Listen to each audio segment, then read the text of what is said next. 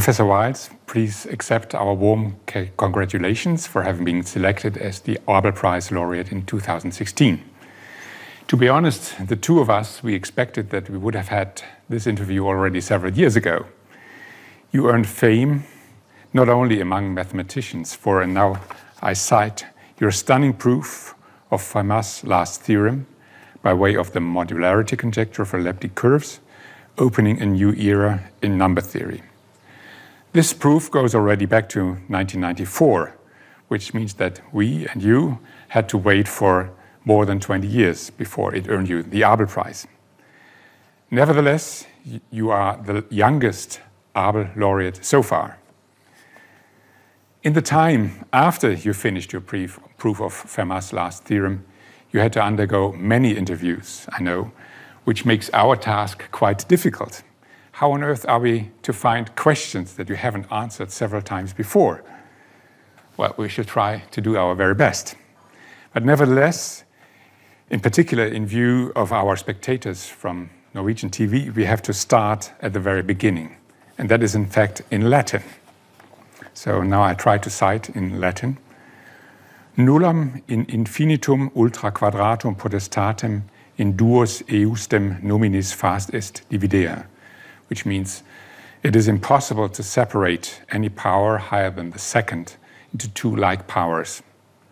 And then he continues, cuius re demonstrationem mirabilem sane detexi, hanc marginis exiguitas non caperit, which means I've discovered a truly marvelous proof of this, which this margin is too narrow to contain. So this remark was written by the French lawyer and amateur mathematician Pierre de Fermat in his copy of Diophantus Arithmetica somewhere in the 1630s. He certainly didn't expect at the time that he would keep mathematicians, professionals and amateurs alike busy for centuries in trying to unearth a proof. So could you please give us a short account on some of the serious attempts towards proving Fermat's last theorem until you embarked on your journey? And why was such a simple-minded question so attractive? And why were attempts to answer it so productive in the development of number theory? So the first serious attempt to solve it was presumably by Fermat himself. But unfortunately, we know nothing about it, except for what he explained about his proof in the specific cases of n equals 3 and n equals 4, that he showed that you can't have the sum of two cubes being another cube, or the sum of two fourth powers being a fourth power.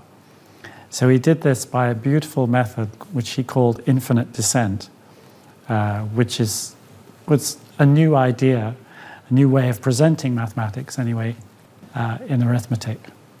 And he explained this proof several times to his colleagues in letters, and he wrote it also in the margin was big enough for some of it. But then after this was published by his son after his death, it lay dormant for a while, but was picked up by Euler and others later, who tried to find this truly marvelous proof. And they failed. And it became quite dramatic in the early 19th century.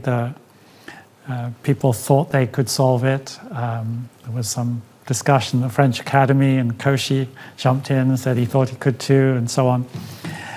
But in fact, it transpired that the German mathematician Kummer had actually written a couple of papers where he explained that the fundamental problem was what's known as the fundamental theorem of arithmetic.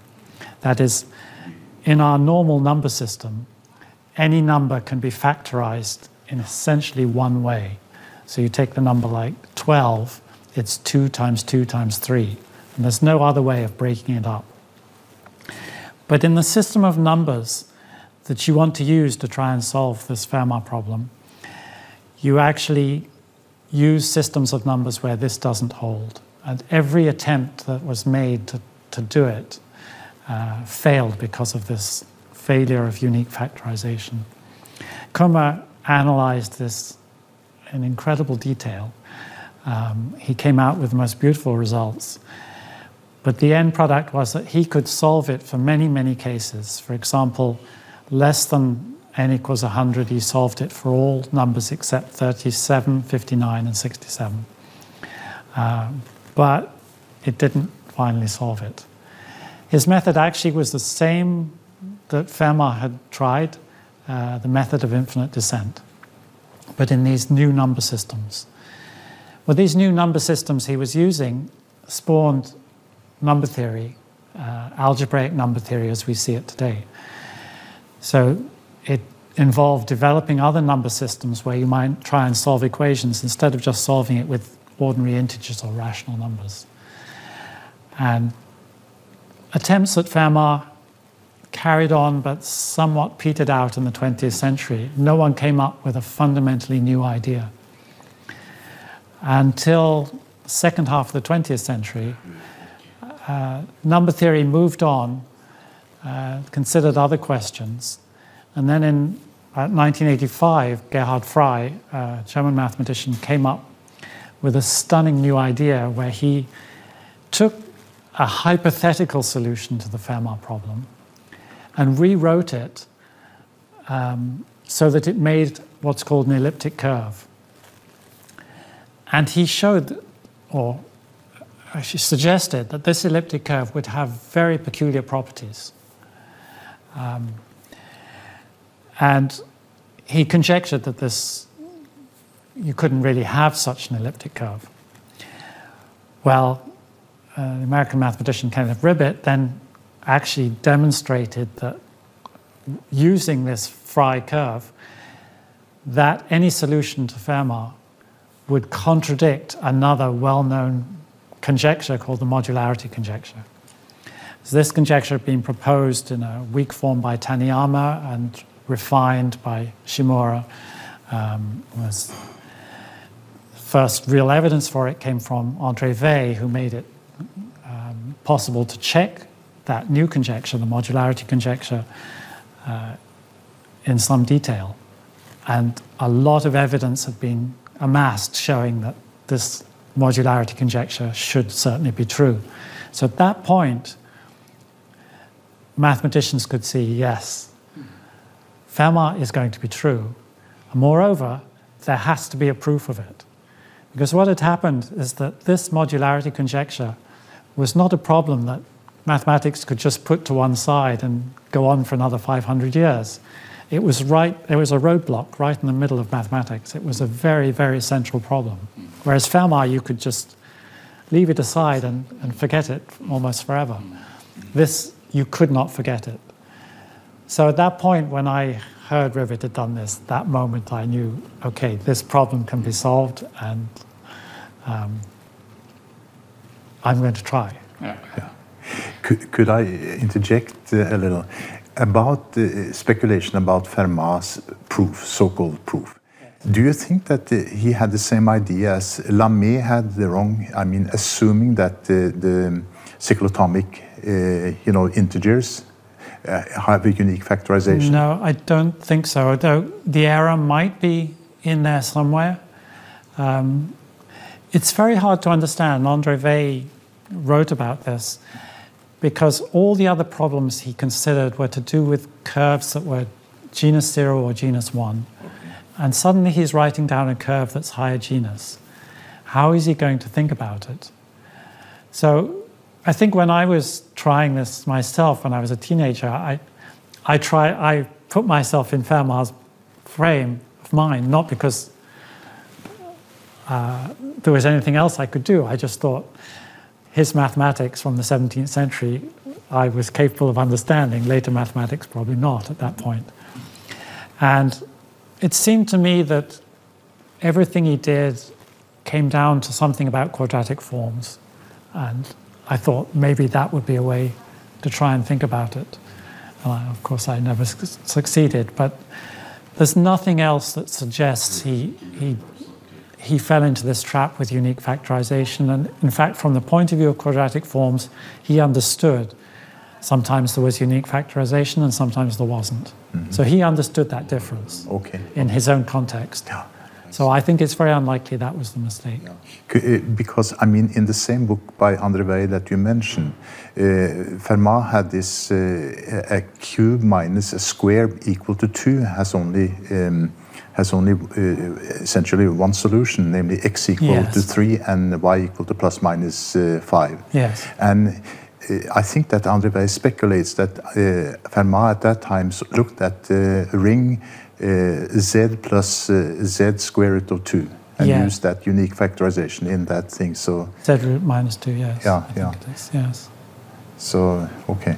Yes, he used the unique factorization, but the way he did it was in terms of quadratic forms. Okay. And I think he also looked at quadratic forms corresponding to z root minus 6, where there's not unique factorization. So I think he understood.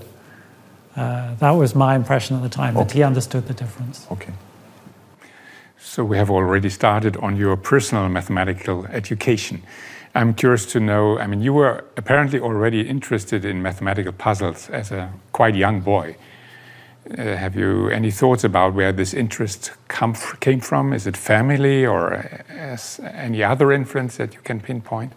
Well, I just enjoyed mathematics when I was very young, but I at the age of 10, I was evidently looking through library shelves devoted to mathematics, and I would pull out books, and then at one point I pulled out the book by E.T. Bell, which describes, on the cover, describes this problem and the Volskel Prize and the romantic history of this problem, and I was completely captivated by it.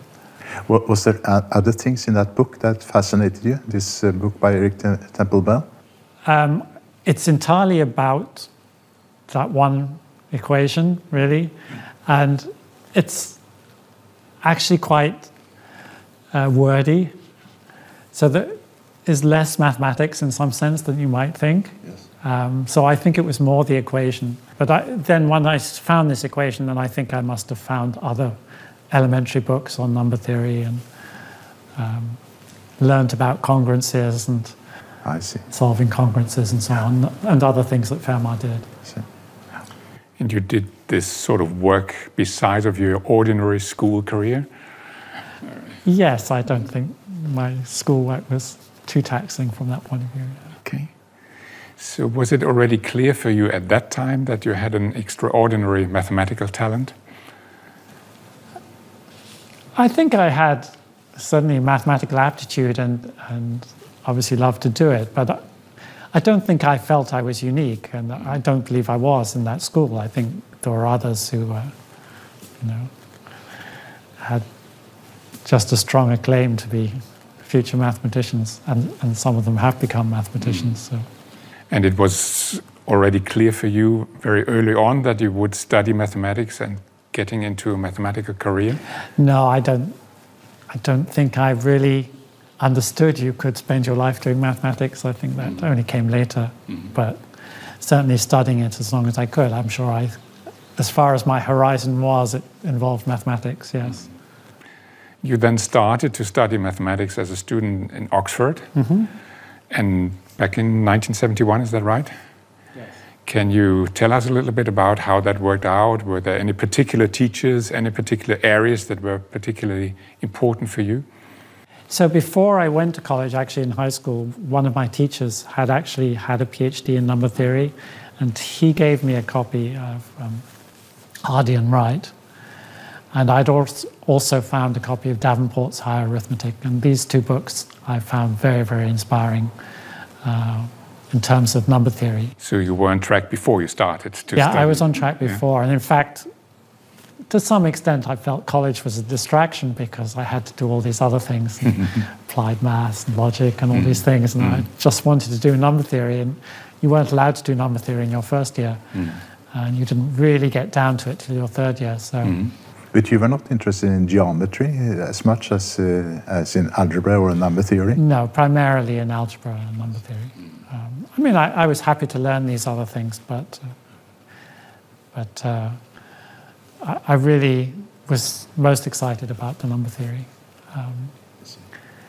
And so I think my teachers enabled me to take extra classes in number theory, but there wasn't that much on offer. I think at one point I even decided all the years of Latin I'd had to do at school, I should put it to good use and try to read some of Fermat in the original, but I decided that was actually, that was too hard. Because even if you've translated the Latin, the way they wrote in those days wasn't in algebraic symbols very much, so it was quite difficult. Yes.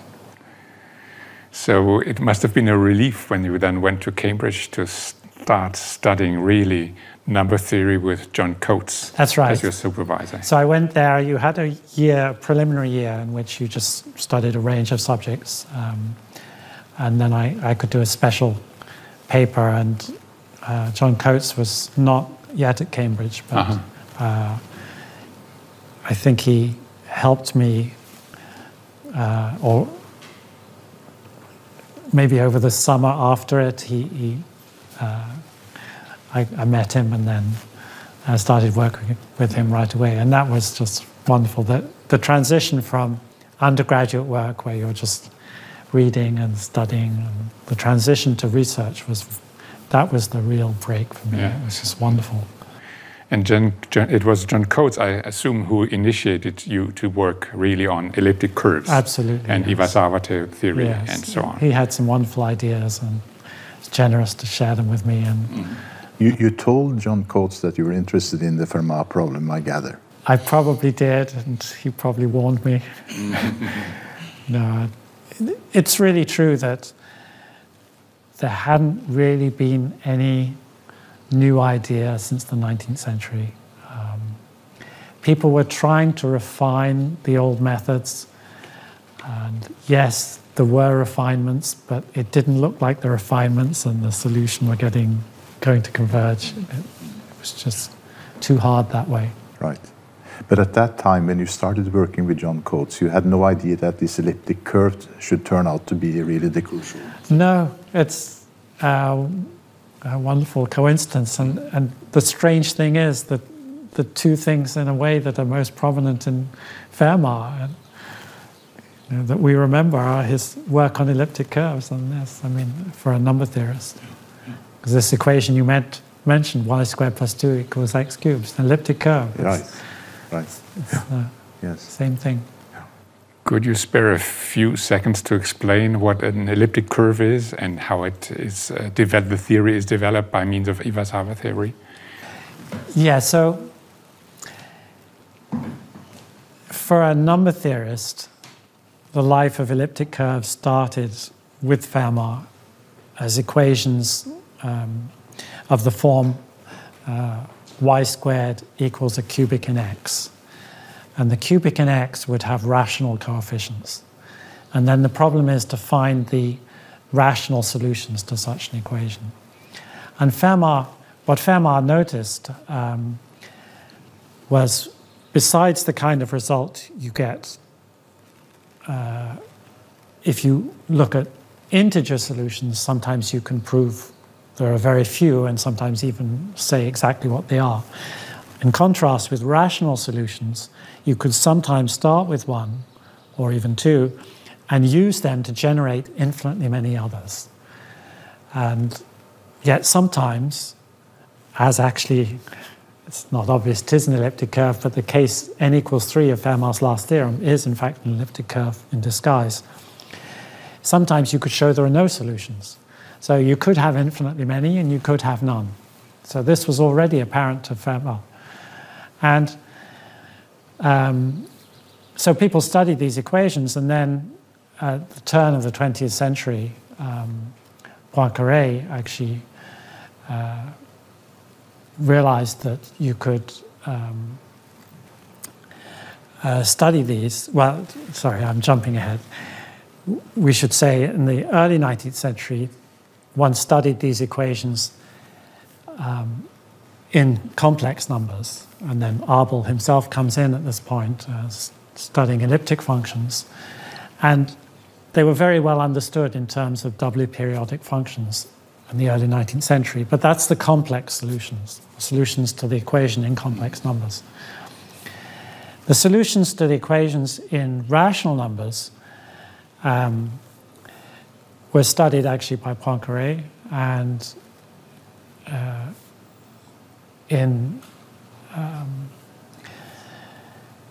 there was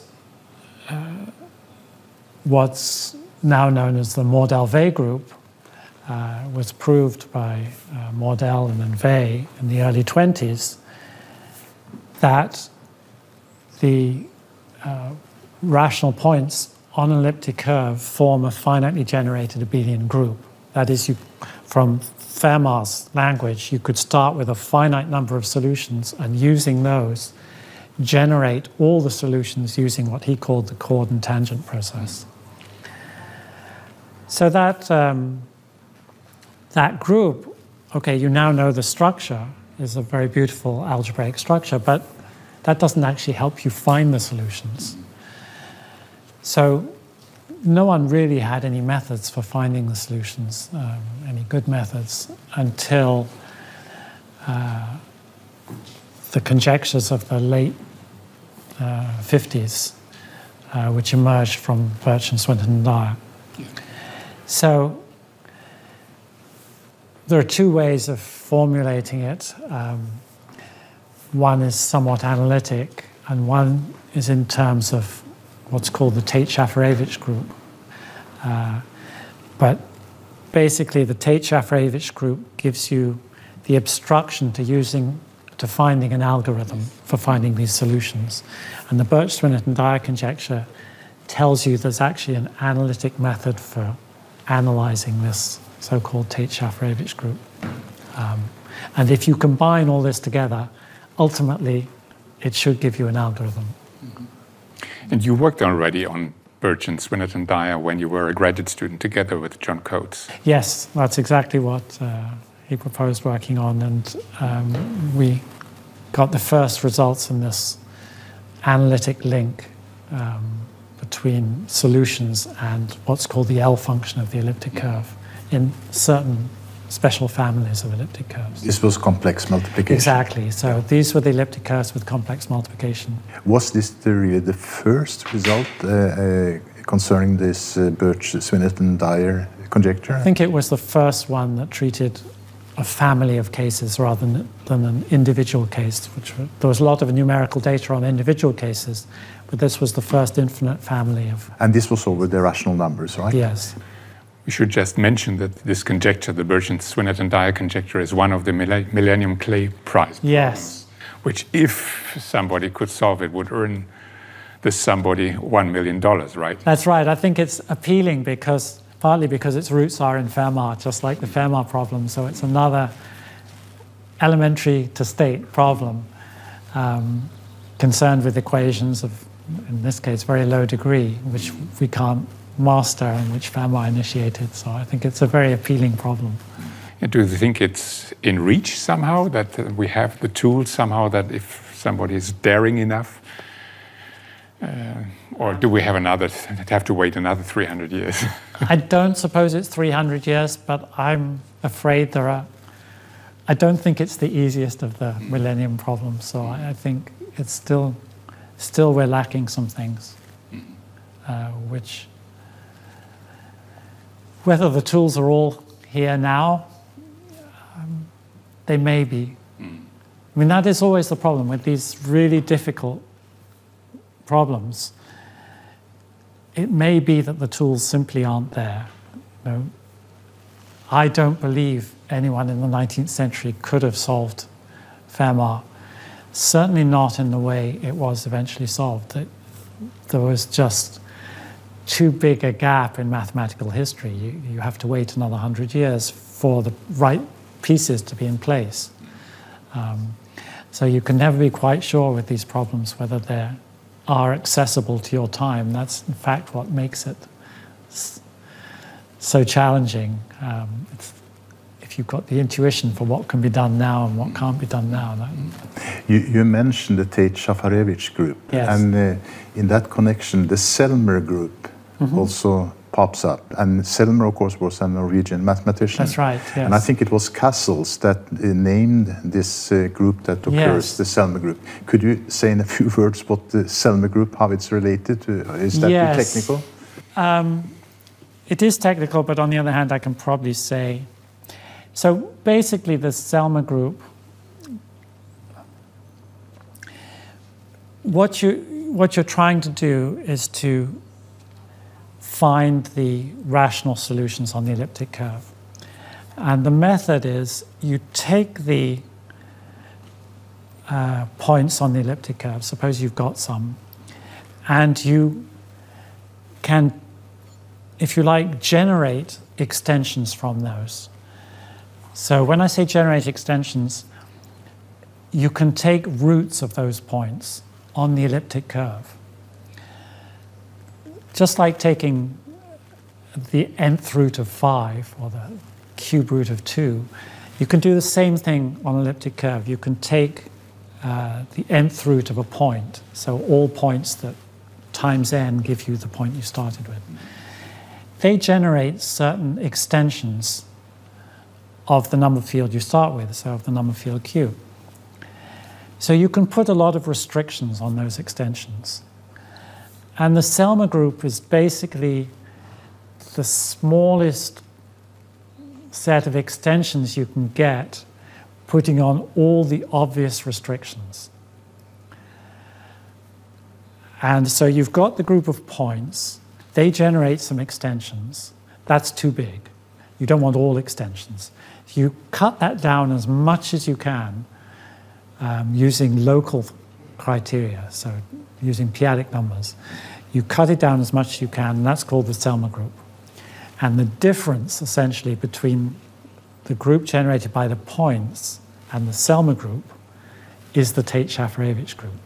So the Tate-Shafarevich group gives you the error term, if you like, in trying to get the points from the Selmer group. I see.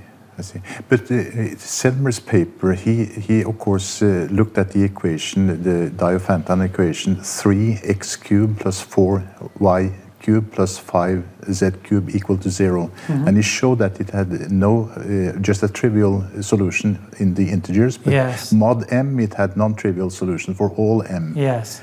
And well, why did Cassel call it, in Selmer's paper? Yes, there's quite a subtle relationship between these. So what happens is you're actually looking at one elliptic curve, which in this case, I've forgotten exactly which curve it comes out to be, but it would be equivalent to x cubed plus y cubed plus 60z cubed equals 0. And that's an elliptic curve. And the Tate-Shafarevich group involves looking at other ones like it. For example, 3x cubed plus 4y cubed plus 5z cubed equals 0, which is not technically an elliptic curve. It's a genus 1 curve, but it's not an elliptic curve precisely because it has no points. And the Tate-Shafarevich group, one other way of describing it is in terms of these curves that are genus 1 but don't have points. And by assembling these together, you can make the Tate-Shafarevich group, and that's reflected in the Selmer group. It's too intricate to explain in words, but it's another point of view. I gave it in the more modern terminology in terms of extensions. The older terminology was in these twisted forms. Okay. So what you proved in the very end is by now called, a special part of the modularity conjecture. In order to somehow trying to explain it, one has to start with modular forms and how modular forms can be used to generate elliptic curves. Could you give us a short account on this topic? An elliptic curve we've described as an equation y squared equals x cubed plus ax plus b. And the a and b we're assuming to be rational numbers. So, as I said, at the beginning of the 19th century, you could describe the complex solutions to this. So you can actually describe these very, very nicely in terms of the Weierstrass P function, in terms of elliptic functions. But what we want is actually find a completely different uniformization of this, which captures the fact that the A and B are rational numbers. So it's a parameterization just of the rational elliptic curves. And because it captures the fact that it's defined over the rationals, it gives you a much better hold on solutions over the rationals than the elliptic functions do, which somehow only really sees the elliptic complex structure. And the place it comes from are modular forms or modular curves. So to describe modular functions first. So we're used to functions which satisfy the relation of being invariants under translation. Every time we write down a Fourier series, we have a function which is invariant under translation. Modular functions are ones which are invariant under the action of a much bigger group, usually a subgroup of SL2 of the integers, of SL2Z. So you would ask for a function in one complex variable, usually on the upper half plane, which satisfies f of z, f of z, is the same as f of az plus b over cz plus d. Or more generally, is that times the power of cz plus d. So these are called modular functions, were extensively studied in the 19th century. And they hold the key to this arithmetic. And the way they hold the key is, perhaps the simplest way to describe it is, because we have an action of SL2Z on the upper half plane, by this action z goes to az plus b over cz plus d, we can look at the quotient, h mod this action, and you can give that the structure of a curve. In fact, it's naturally got the structure of a curve over the rational numbers. If you take a subgroup of SL2Z, which is what's called a congruent subgroup, so it's defined by, say, the C value being divisible by n, then you call the curve a modular curve of level n. And the modularity conjecture asserts that every elliptic curve over the rationals is actually a quotient of one of these modular curves for some number n. So it gives you a uniformization of elliptic curves by these other entities, these modular curves, which on the face of it might seem you're losing because this is a higher genus curve, it's more complicated, but it actually has a lot more structure because it's a moduli space. And that's a very, very powerful tool. And that's a very powerful tool, yeah. And you have function theory, you have a lot of tools for that.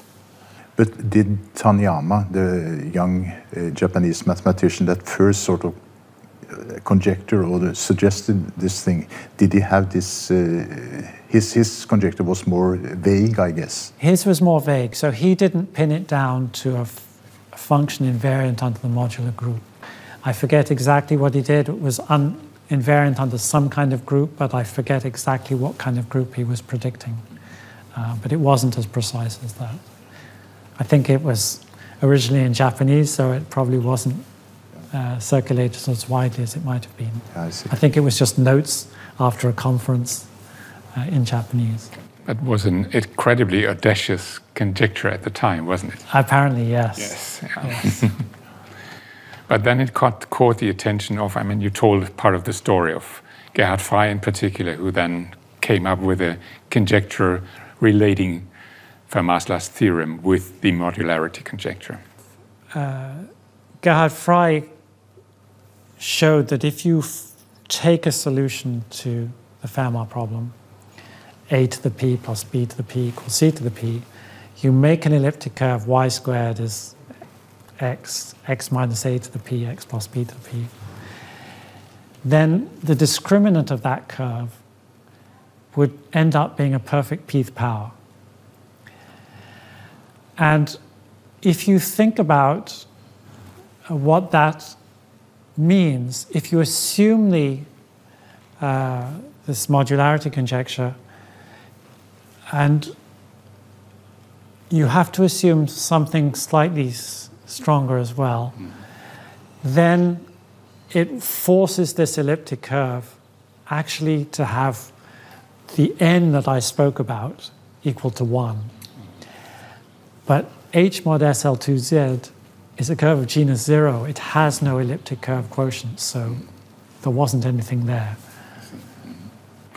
So that, in a sense, was the point of departure for your story. I mean, followed up, of course, by the work of Sarah and Ribbett, who made this more clear. So may I shortly summarize the story that then follows?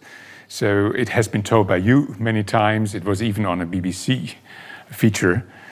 So you had moved to the US, to the United States, first to Harvard and then to Princeton University, becoming a professor there.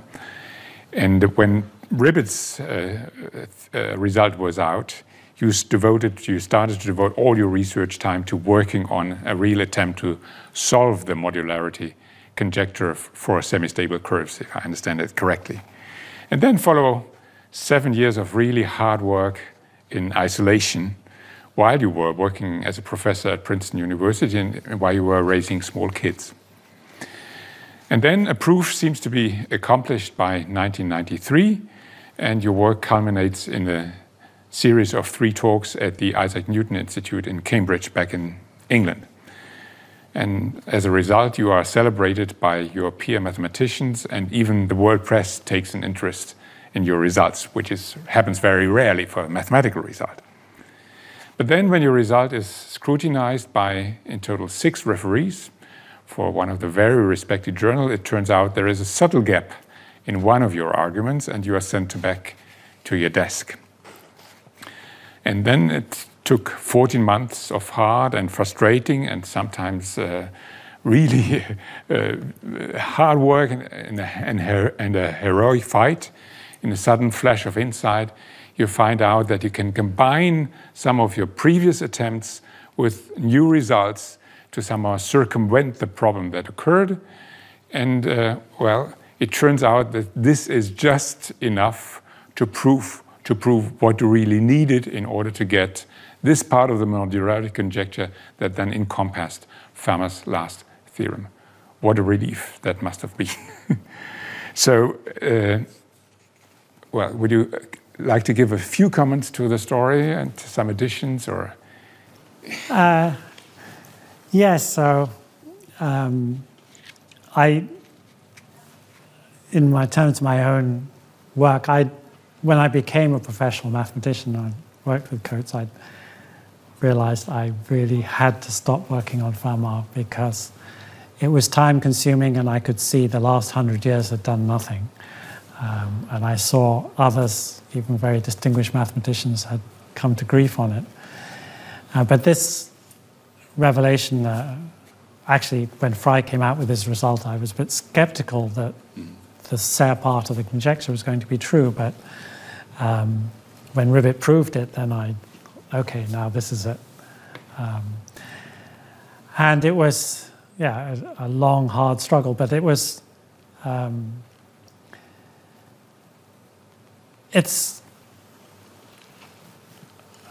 in some sense, it's irresponsible to work on one problem to the exclusion of everything else, but it is the way I tend to do things. And I did feel with this problem, whereas Fermat was very narrow. I mean, it's one equation, whose solution may or may not help with anything else. The setting of the modularity conjecture was one of the big problems in number theory, and there was, it was a great thing to work on anyway, so it just was a tremendous opportunity. And I think when you're working on something like this, it takes many years to really build up the intuition to see what kinds of things you need, what kinds of things a solution will depend on. And just to see, it's almost like discarding everything that you can't use and that won't work until your mind is so focused that even making a mistake, you've seen enough that you'll find another way to the end. Funnily enough, the mistaken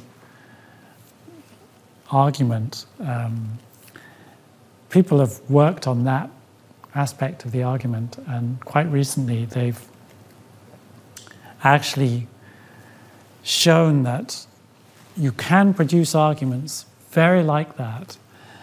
In fact, for every neighboring case, it's the unique point that it doesn't seem to work for, and there's no real explanation.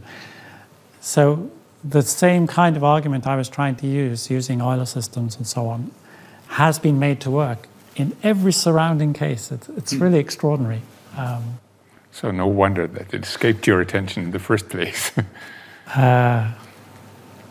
You describe, I guess, this quest for the proof of the modularity theorem, that something like going into a mansion, and could you describe how it feels like to?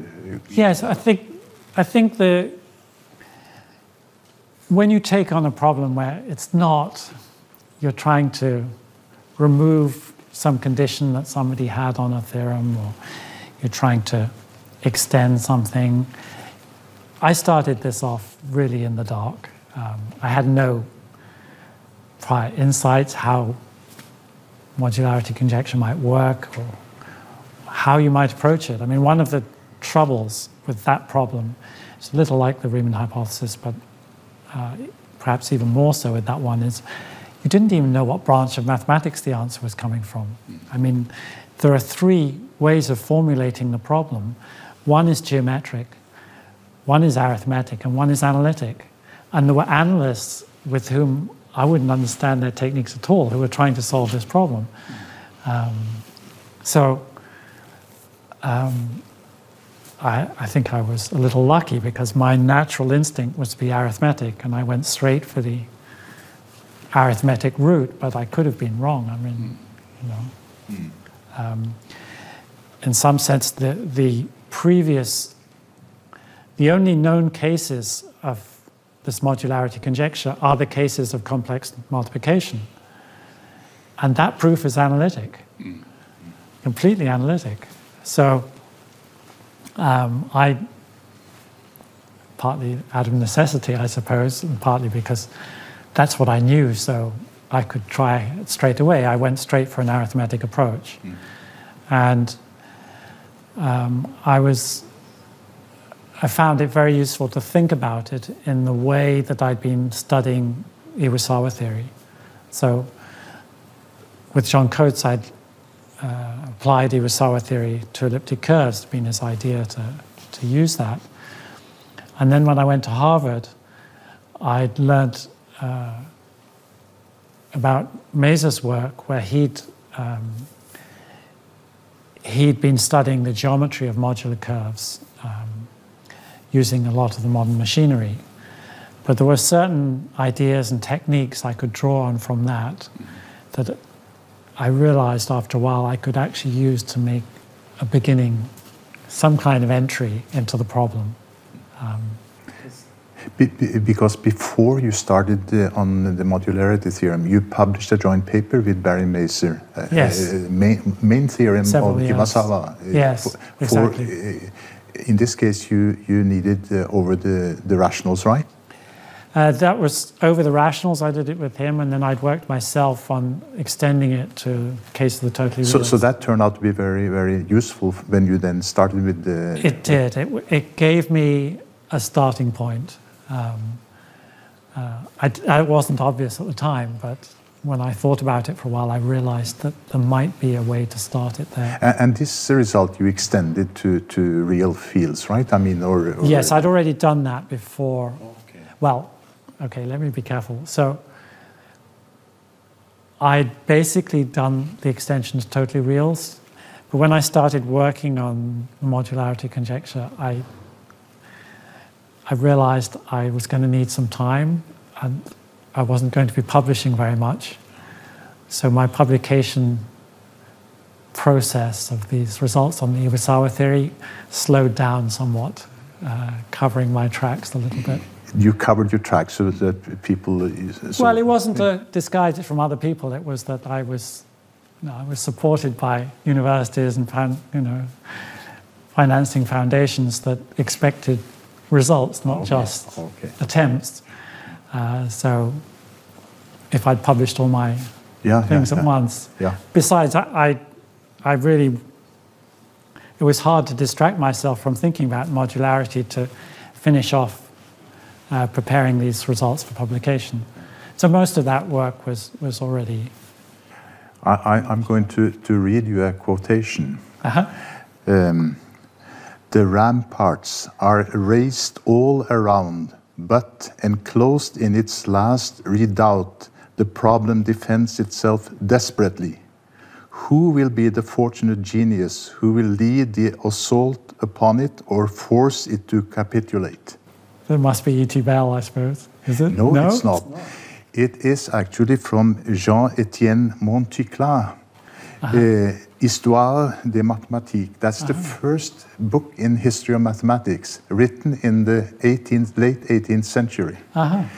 And it refers to the solvability or unsolvability of the quintic equation. And the general quintic equation, which of course Abel proved when he was 21 years old. That's here in Oslo. And he worked in complete isolation as far as mathematical things is concerned. In fact, this was Abel's obsession. I mean, he really delved into this, and he also got a false start. Thought he had proved that you could actually solve the quintic by radicals. And then he discovered his mistake, and he finally found the proof. Well, this problem was almost 300 years old, very, very famous. Well, if we now move fast forward 200 years, the same quotation could be used about the Fermat problem, which was 350 years old and which you solved. I mean, it's a very parallel story in many ways. Do you have any comments on this? Yes, and in some sense, I do feel that Abel and then Galois were marking the transition in algebra from these equations which are solvable in some very simple way to equations which can't be solved by radicals. But this is an algebraic break with the quintic. And in some ways, the whole trend in number theory now is the transition from basically abelian, possibly solvable extensions to insolvable extensions. How do we do the arithmetic of insolvable extensions? Now, the modularity conjecture, I believe it was solved because we'd moved on from this original abelian situation to a non-abelian situation. And we're developing tools, the modularity and so on, which are non-abelian tools. So it's the same transition in number theory that he was making in algebra. It's the same transition in number theory which provides the tools for solving this equation. So I think it is very parallel. Yes, it is a very, very ironic story because Abel, when he was 21 years old, he visited Copenhagen to visit Professor Degen, who was the leading mathematician in Scandinavia at the time. And Abel writes a letter to his mentor in Oslo, Holmboe, where he writes down 3 theorems about the Fermat theorem. One of them is not easy to prove, actually. He doesn't give any proof, and of course that's just a parenthesis today because I mean that wouldn't lead anywhere. But in the same letter, he says that he's desperate. He cannot understand why he tries to solve to divide the lemniscate arc in n equal pieces, and he gets an equation of degree n square, and he can't understand why n squared should be only n, because there are only n points. And of course, that is because you have double, Yes. periodicity. So when he got back to Oslo, he realized, and he sort of inverted and found the elliptic functions. And if you think about it, the thing that he did on the Fermat turned out to be completely, not valuable, but the thing that he did on the elliptic functions turned out to be Yes. the tool. Of course, Abel had no idea this was going to Yes. have anything to do with the arithmetic. Yes. So this story sort of tells that mathematics develops in mysterious It ways. certainly does, yes. So based on your experience, could you describe a little bit this interplay that we were already discussing between this hard and perseverant work on your desk on the one side, on the other hand, sometimes sudden flashes of insight that come out in a more relaxed atmosphere, and where it's difficult to see where they come from, but making it clear that you must have worked unconsciously further on what you have been doing with your pencil before. Yeah, I think what you do is you get to a situation where you know a theory so well, and maybe there's more than one theory that you know so well, and you've seen every angle, you've tried lots of different routes, and you can just see you're connecting 5 dots. If they're sort of 5 places away from each other, you can't do. If they're 1 dot away, it's automatic. And somehow you just have developed such an intuition and understand these objects so well that you can see where they have to fit together. And this final insight is not something you rationally think out. I mean, there's this tremendous amount of work in this preparatory stage where you have to understand all the details, maybe some examples, and then when you've developed all this, then you let the mind relax, and then at some point maybe you go away and do something else for a little bit, you come back and suddenly it's all clear. Why did you not do that? And this is something the mind has. I remember this in a trivial example of this in non-mathematical terms. I remember once someone showed me some script, and it was some kind of Gothic script, and I couldn't make head or tail of it, and I was trying to understand a few letters, and I gave up. And then I came back half an hour later, and I could read the whole thing. And the mind somehow does this for you, and we don't quite know how, but we do know what you have to do to set up the conditions where it will happen. This whole thing we're discussing now reminds me about one story about Abel. He came to Berlin and he lived with some Norwegian friends who were not mathematicians. But one of his friends told that Abel would typically wake up during the night, light a candle, and write down ideas that he woke up with. So I mean, apparently his mind was working. Yes. Yeah. I do that, except I don't feel the need to write it down when I wake up with it, because I know I won't forget it. But I'm terrified if I have an idea and I'm about to go to sleep, that I will not wake up with that idea. So then I have to write it down. But Okay. So at the end of the day, are you most of all thinking in formulas or geometric pictures, or what is it you shape in your head? yeah, it's not really geometric. I think it's patterns, and I think it's just parallels between situations I've seen elsewhere and the one I'm facing now, or just in a perfect world, what's it all pointing to? What are the ingredients that ought to go into this proof? What am I not using that I have? Sometimes it's just desperation. I assemble every piece of evidence I have, and that's all I've got, and I've got to work with that, and there's nothing else. I often feel that doing mathematics, it's like you're a squirrel and you're being chased, and there's these, or even there's some nuts up the top of a very tall tree, but there are several trees, you don't know which one. And what you do, you run up one and then you think, oh no, it doesn't look good, this one. You go down, up another one. And you spend your whole life going up and down these trees, but you only go up to 30 feet.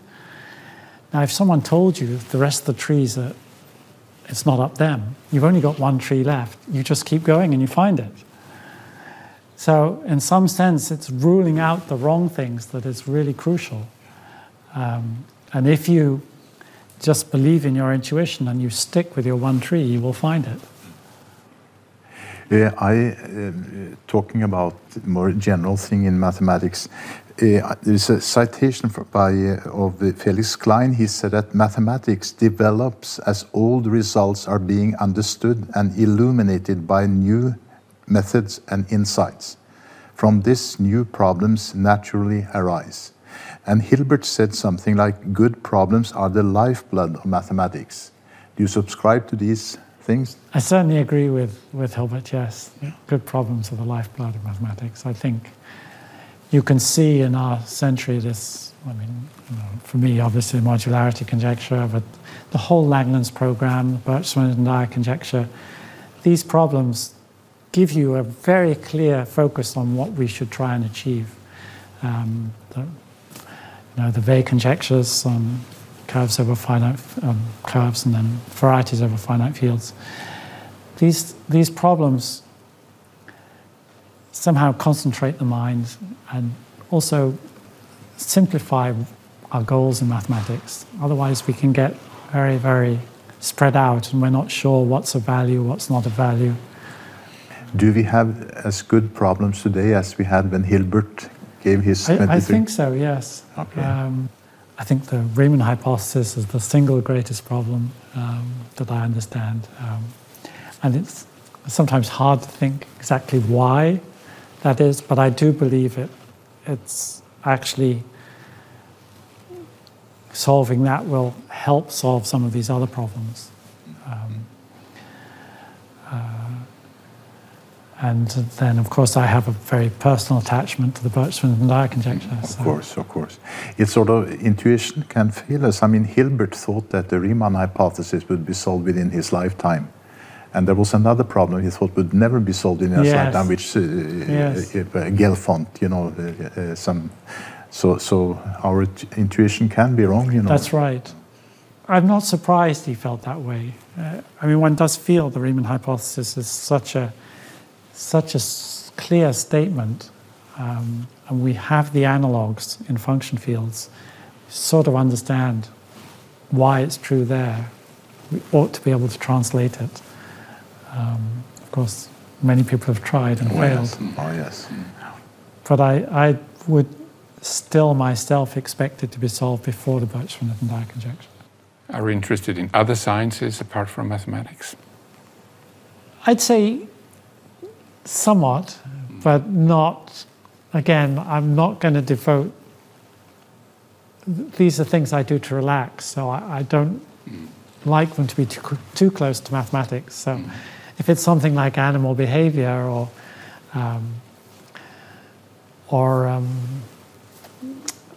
astrophysics or something from a qualitative point of view, yes, I certainly enjoy reading about those or about what machines are capable of, sort of popular science, but I'm not going to spend my time learning details of string theory. That would be too much. I'm too focused to be willing to do that. Not that I wouldn't be interested, but this is my choice. I would like to thank you very much for this wonderful interview. And this is first of all on behalf of the two of us, but moreover also on behalf of the Norwegian, the Danish and the European Mathematical Society. Thank you so much. Thank you very much.